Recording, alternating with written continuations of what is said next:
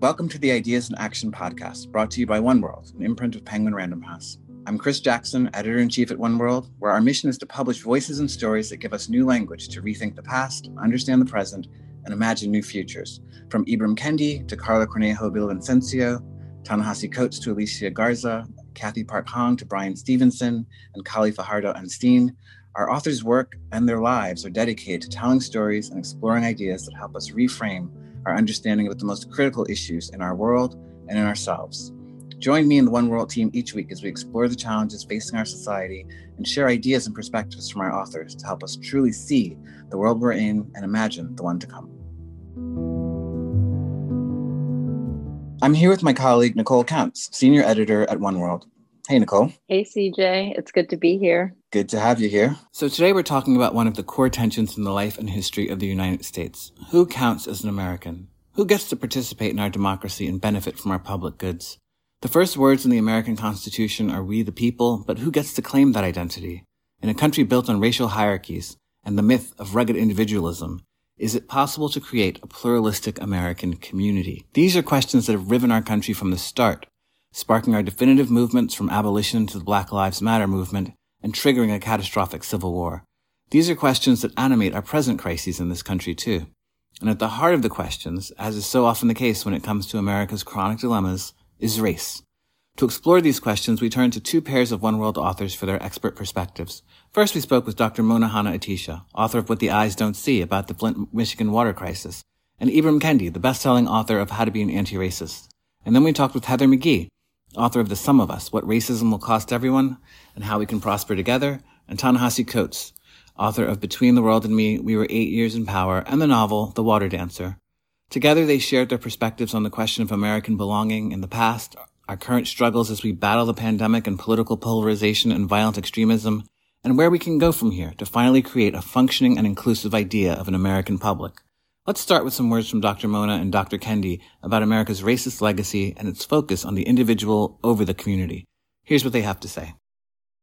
We've never been a nation of we. We have very much been a nation of I, and the I has always been the white male privileged population. If you look at our policies, especially when it comes to children, we continuously are at war with certain populations, and rather than use science and evidence to put into place what is best for certain populations, we are always on the defense.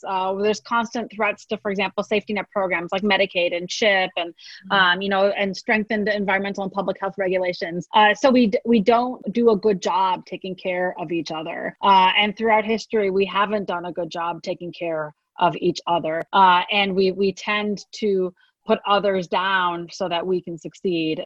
I think for the individual, we've been taught that if we're not exercising or striving for our individual freedom, then essentially we're subjected. I don't think we realize individuals gain freedom when the community gains freedom. That's what enslaved people realized. I was not free because my community was not free. So I have to fight for the freedom of my community in order so I can get that freedom.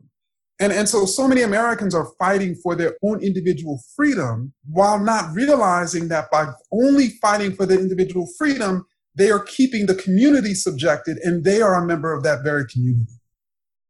So, Chris, why do you think we can't let go of our own egos? We can't let go of the emphasis on ourselves, like Dr. Mona and Ibram were talking about. Well, I think it's an interesting question. I think we're going to hear a little bit from Heather McGhee later on. And it's the thing that kind of is like at the center of a lot of her research as well. And, all of these authors actually in their own ways have kind of tried to go back to figure out the answer to that question. And a lot of it is rooted in the American founding and what the sort of principles that the country was founded on. And Heather would argue, and we'll hear from her in a moment, like that it's really about a country that was founded on slavery and on settler occupation. And when you're founded on those kinds of principles, you do start to think about things in a zero-sum way, so that you think to get what we need in this country, this population that came from Europe, to get what they needed in this country, they had to take something from someone else rather than share something with someone else.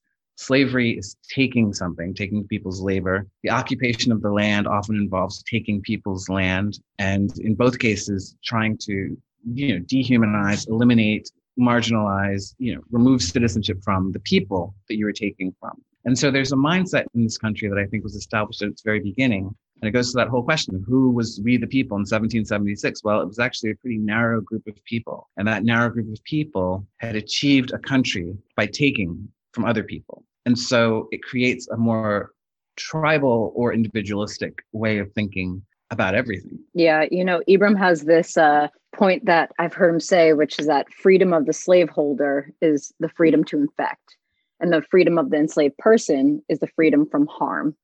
And I think about that a lot because I think, all the authors featured on today's episode, and I think in some way, maybe all the authors we work with at One World are seeking or writing to gain a better understanding of liberation. I mean, I think that's, the work of storytelling, and to some extent is what is liberation for all and how do we gain that? So I find this point just really interesting, the focus on the individual versus the focus on the community, because, the fact that that's even a question for so many people, that's not a question. So many communities are founded on and led by the idea of community first, not individual first.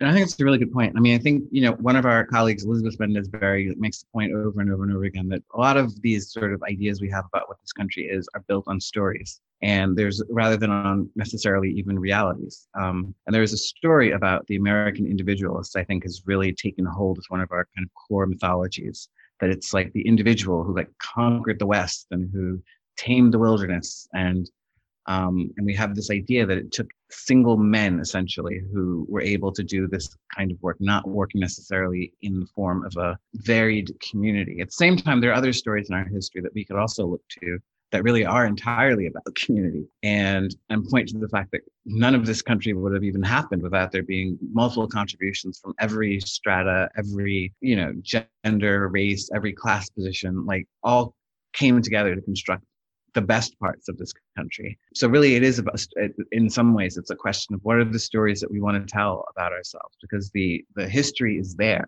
but what story do we want to craft from it? And I think for too long, we've crafted a story about the individual rather than about what's been created through communal work. And Dr. Mona's story is such a good example of an entire community coming together. I mean, it's about scientists, it's about organizers, politicians, residents of Flint to confront an entire government. But that's not the story that was highlighted. And historically, that's never the story that's been told. So I'm curious, what's the obstacle behind that? Why are these stories about community resilience not the ones that are highlighted? And it's always the stories about specific individuals. Yeah, I think this next clip from Ta-Nehisi Coates and Heather McGhee will give us some answers to that. Well, let me just start with a pretty, flat out statement. We don't in this country regard Black people as human beings, okay? And you can see it in how the conversation is taking place right now around coronavirus, okay?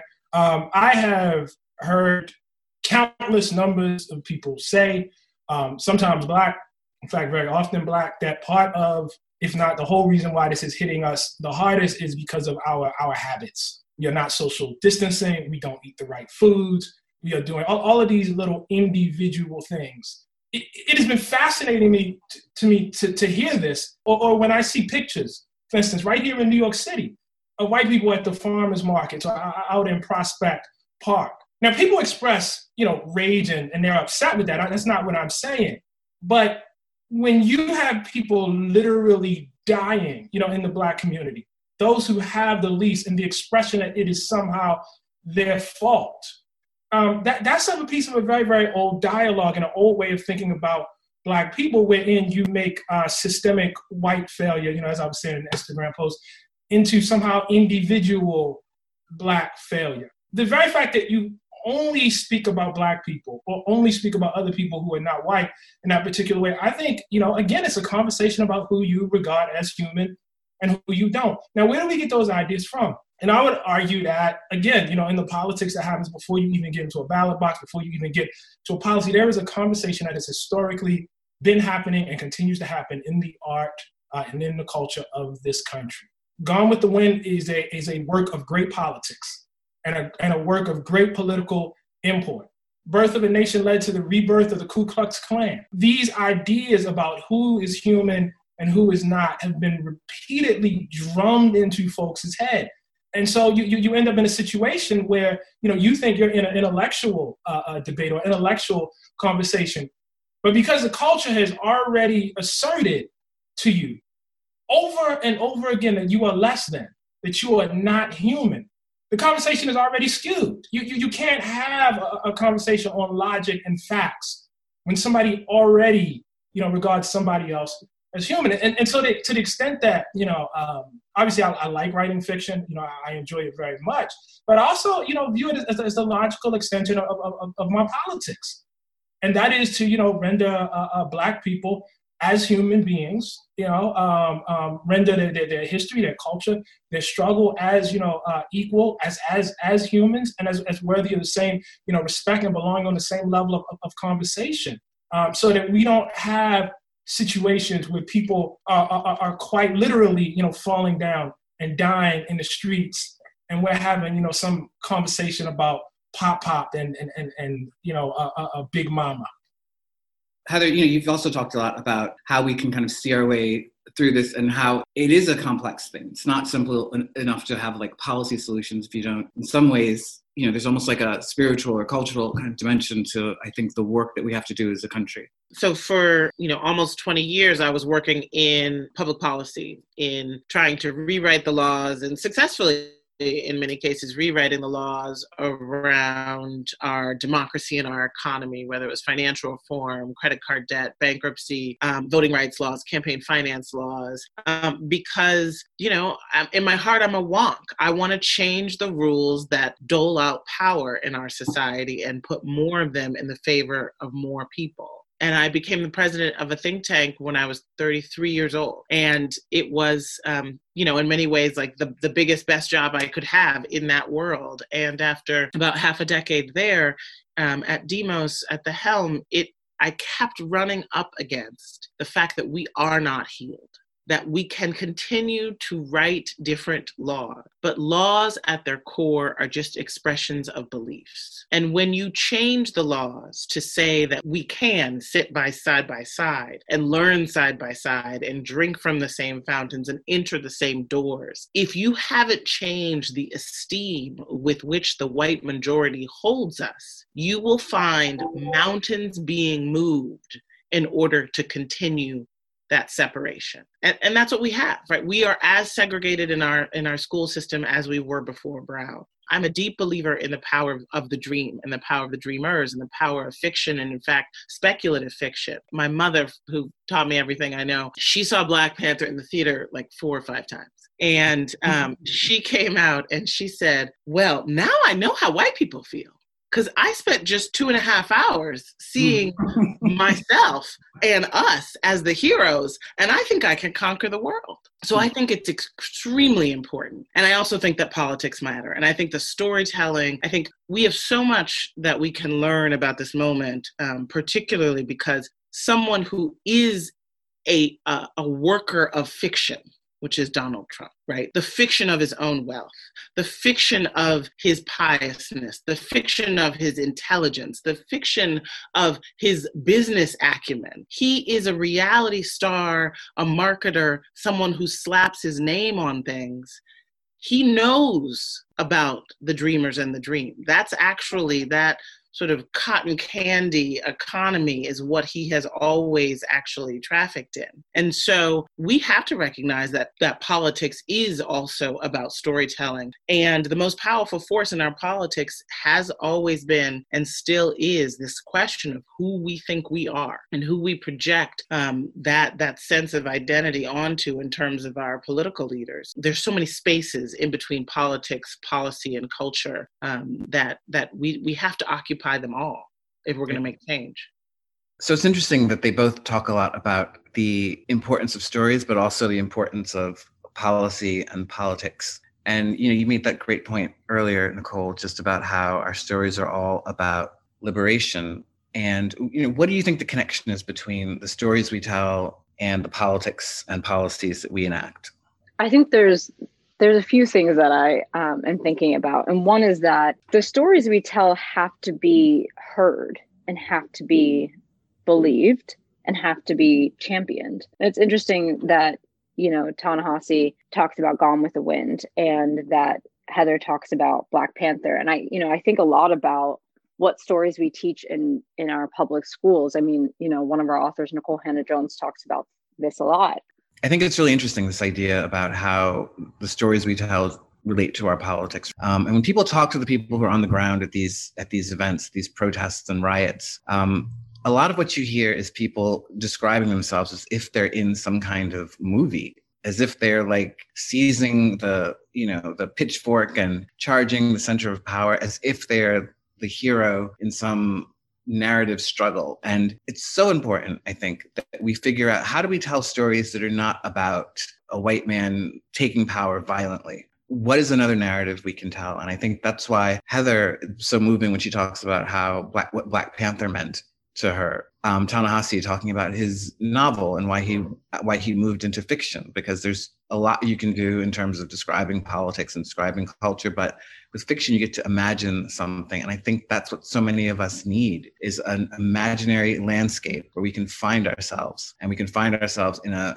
heroic story, but the heroic story being one that's about a group of people, a community, about people trying to create something that is better and more equitable, and doing it in ways that don't involve acts of extreme violence, but a liberation that happens both internally and communally is the thing that precedes a politics that makes that imaginary landscape come into being. And I think that's sort of the connection between those two that is so, so important. I think particularly now, where I think it's so clear that people need to find meaning in their politics, and that meaning comes from the stories that we tell ourselves about the world that we want. And right now there's a very toxic story that, has really metastasized in this country. And I think we need to have a counter narrative that allows people to see a different kind of story. The truth is that we do have this counter narrative, and that is what, enrages people. I mean, I think it's so fascinating to call the coup that happened a protest. And I think, the way that we think about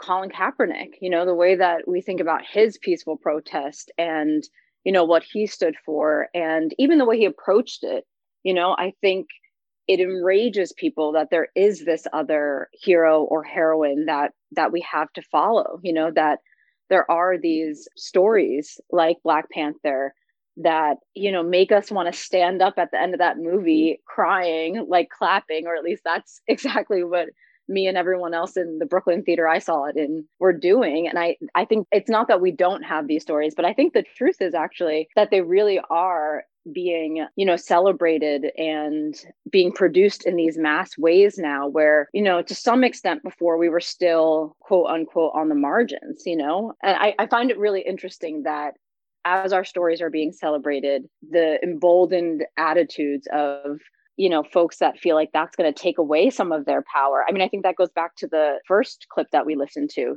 about community versus individual freedom. Yeah, I think that's so true. Bryan Stevenson, one of our other authors, talks a lot about like how important it is to win what he calls the narrative war. And I've always thought of that as being like a kind of animating force in the work that we do as a publisher. It's like, how do we like win the narrative war? You think about a story like the one that Dr. Mona tells in her book about the Flint water crisis. And Dr. Mona, of course, was the whistleblower who was at the center of it. And a lot of people wanted to elevate her as being like the one voice who could talk about the Flint water crisis. And she insisted always, and certainly it's true in her book, that it was a communal act. And that's what she wanted to do, is raise up all of the different voices, and not just the voices of the people in the community, but the voices of the legacies that kind of brought her to that point. The governor of Michigan might be charged with criminal charges because of what happened in Flint. And it's almost entirely, that story was brought to national and international attention by people like Dr. Mona, who would not let it go, but who also wanted to tell it as a narrative that people could find themselves in. And then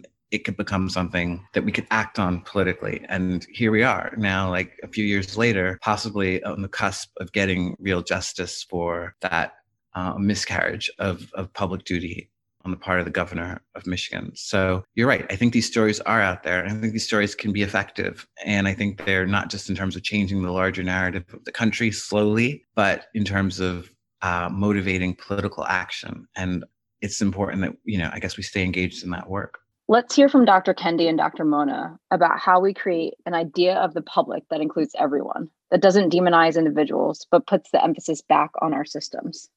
I'd like for us to first and foremost recognize the problem. For any of us who've been taught that the problem, the reason why, for instance, certain racial groups are being more likely to be infected or even killed or even more likely to be unemployed or be more likely to be suffering from food or housing insecurity is not because there's something wrong with them. And if we believe that there's something wrong with those racial groups, we're actually believing in racist ideas.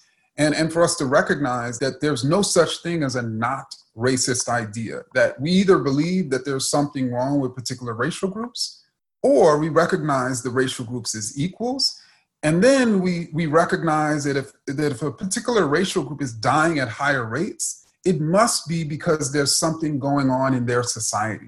And so then, and we recognize those as anti-racist ideas. And then we start to figure out, okay, what is actually causing, what caused the health disparities that persisted even before this pandemic? And then what caused the racial pandemic within the larger viral pandemic? What policies could we have changed? What policies do we need to change to create equity and justice? And I just want us to come out of this pandemic razor focused on transforming policy and power rather than people. I ditto that, as a pediatrician, but also with a health policy background. I spend a lot of my time one-on-one with patients. I have very much celebrated kind of the grit and the resilience of our patients who've, despite all these obstacles over the last few decades, been able to overcome and persevere and be so resilient in the face of so much adversity. And I think what's really shaped my view of where we need to go is that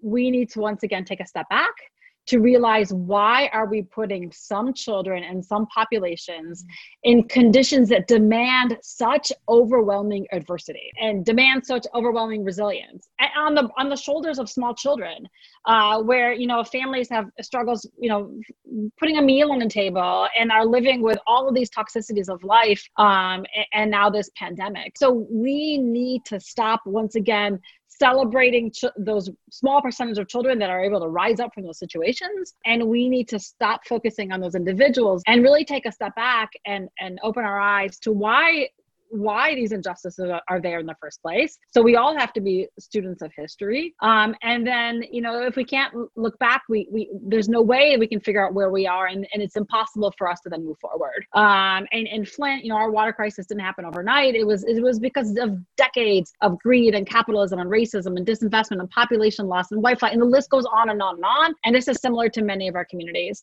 So like Ibrahim said, we have to open our eyes to that past, that history, to realize where we are, and most importantly, to move forward. And it can no longer be on the shoulders of our most disadvantaged populations. We have to put in place the policies that demand equity. They need added resources. They need a form of reparations. We cannot just expect recovery when there have been so many long-standing historic injustices placed on communities. I think many of us at times fall into the trap of thinking about changing the individual versus the forces that govern us. And, I think myself, I fall into this trap sometimes. And I'm just curious, why you think that is? Why do you think that we, as much as we can put the emphasis on our governments and the policies that are put in place to govern us, why does it always come back to ourselves?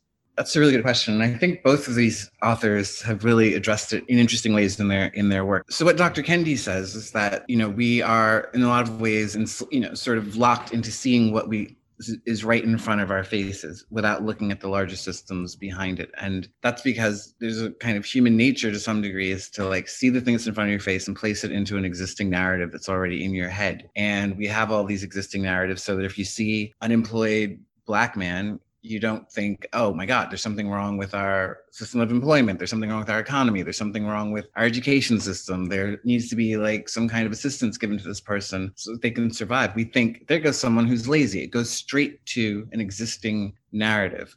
And so we blame the individual. And rather than being able to see these sort of radiating systems that are behind every individual. And that's particularly the case when it comes to race, because we have so many racial narratives that put all of the blame on the individual because we refuse to look at the larger systems that have placed the individual in that position, because those are systems that are built around our history of racism and white supremacy in this country. And I think that Dr. Mona, in her work, I think answers in another way, which is that the systems are, goes right to the title of her book, What the Eyes Don't See.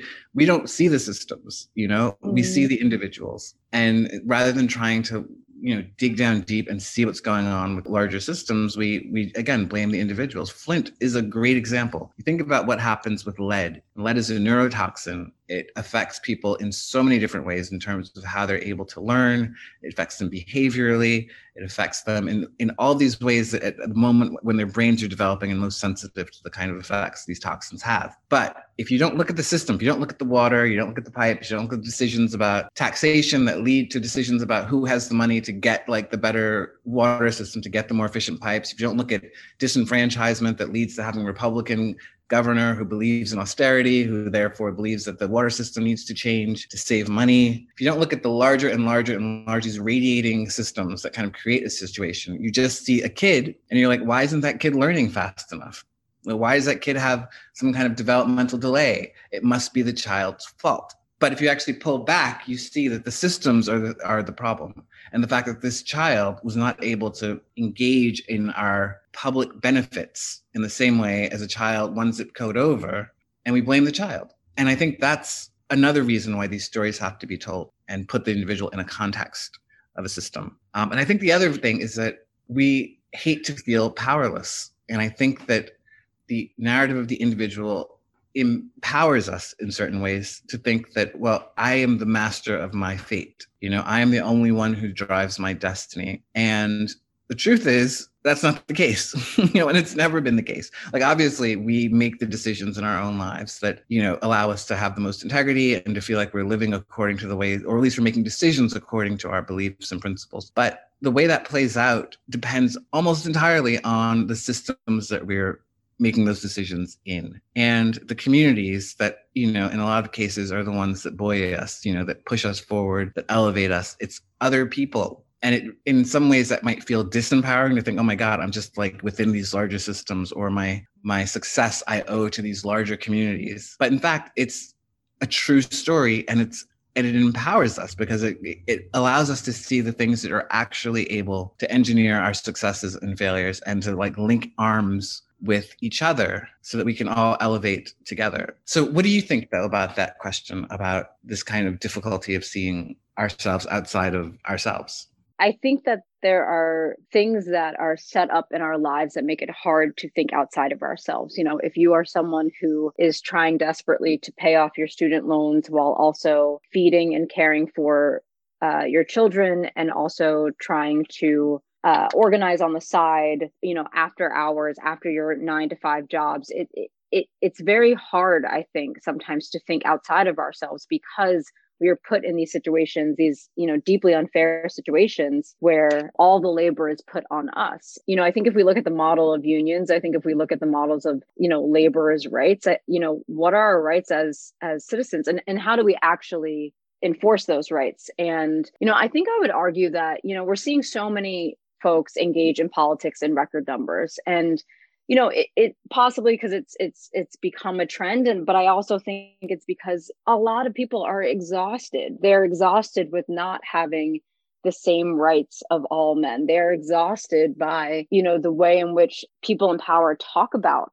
us as citizens. They're exhausted by what they're given and what they're not given. I mean, I'm exhausted, and I think sometimes when we get down to that level of exhaustion, the only thing that we can do is start fighting back. What that means in that term of start fighting back is asking what does our whole community need, and how can I get that for the whole community? Because, I'm not going to just get it for myself. This is not just an individual problem. This is a systematic problem. And I think sometimes we don't see that until we're so exhausted.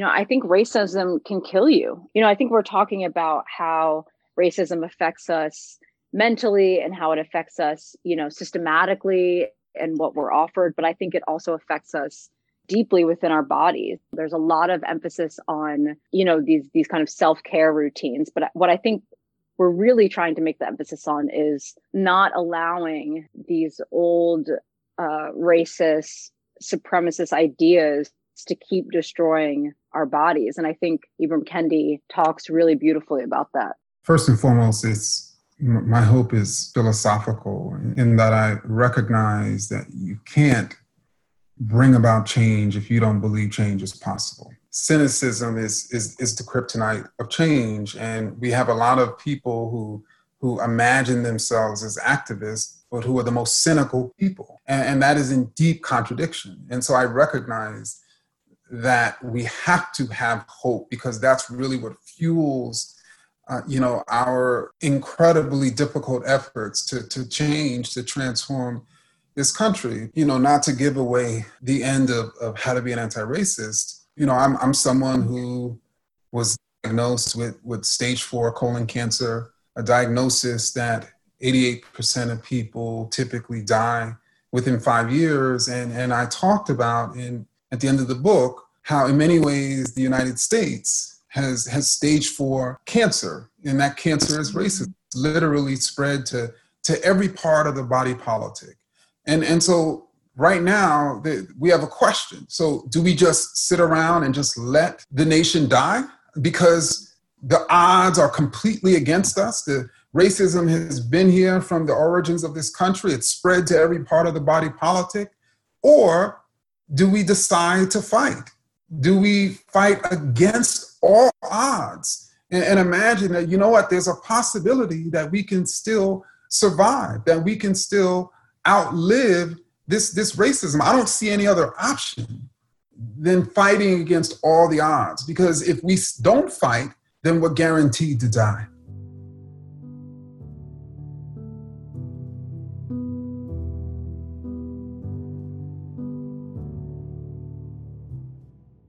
Thank you for listening to the Ideas in Action podcast by One World.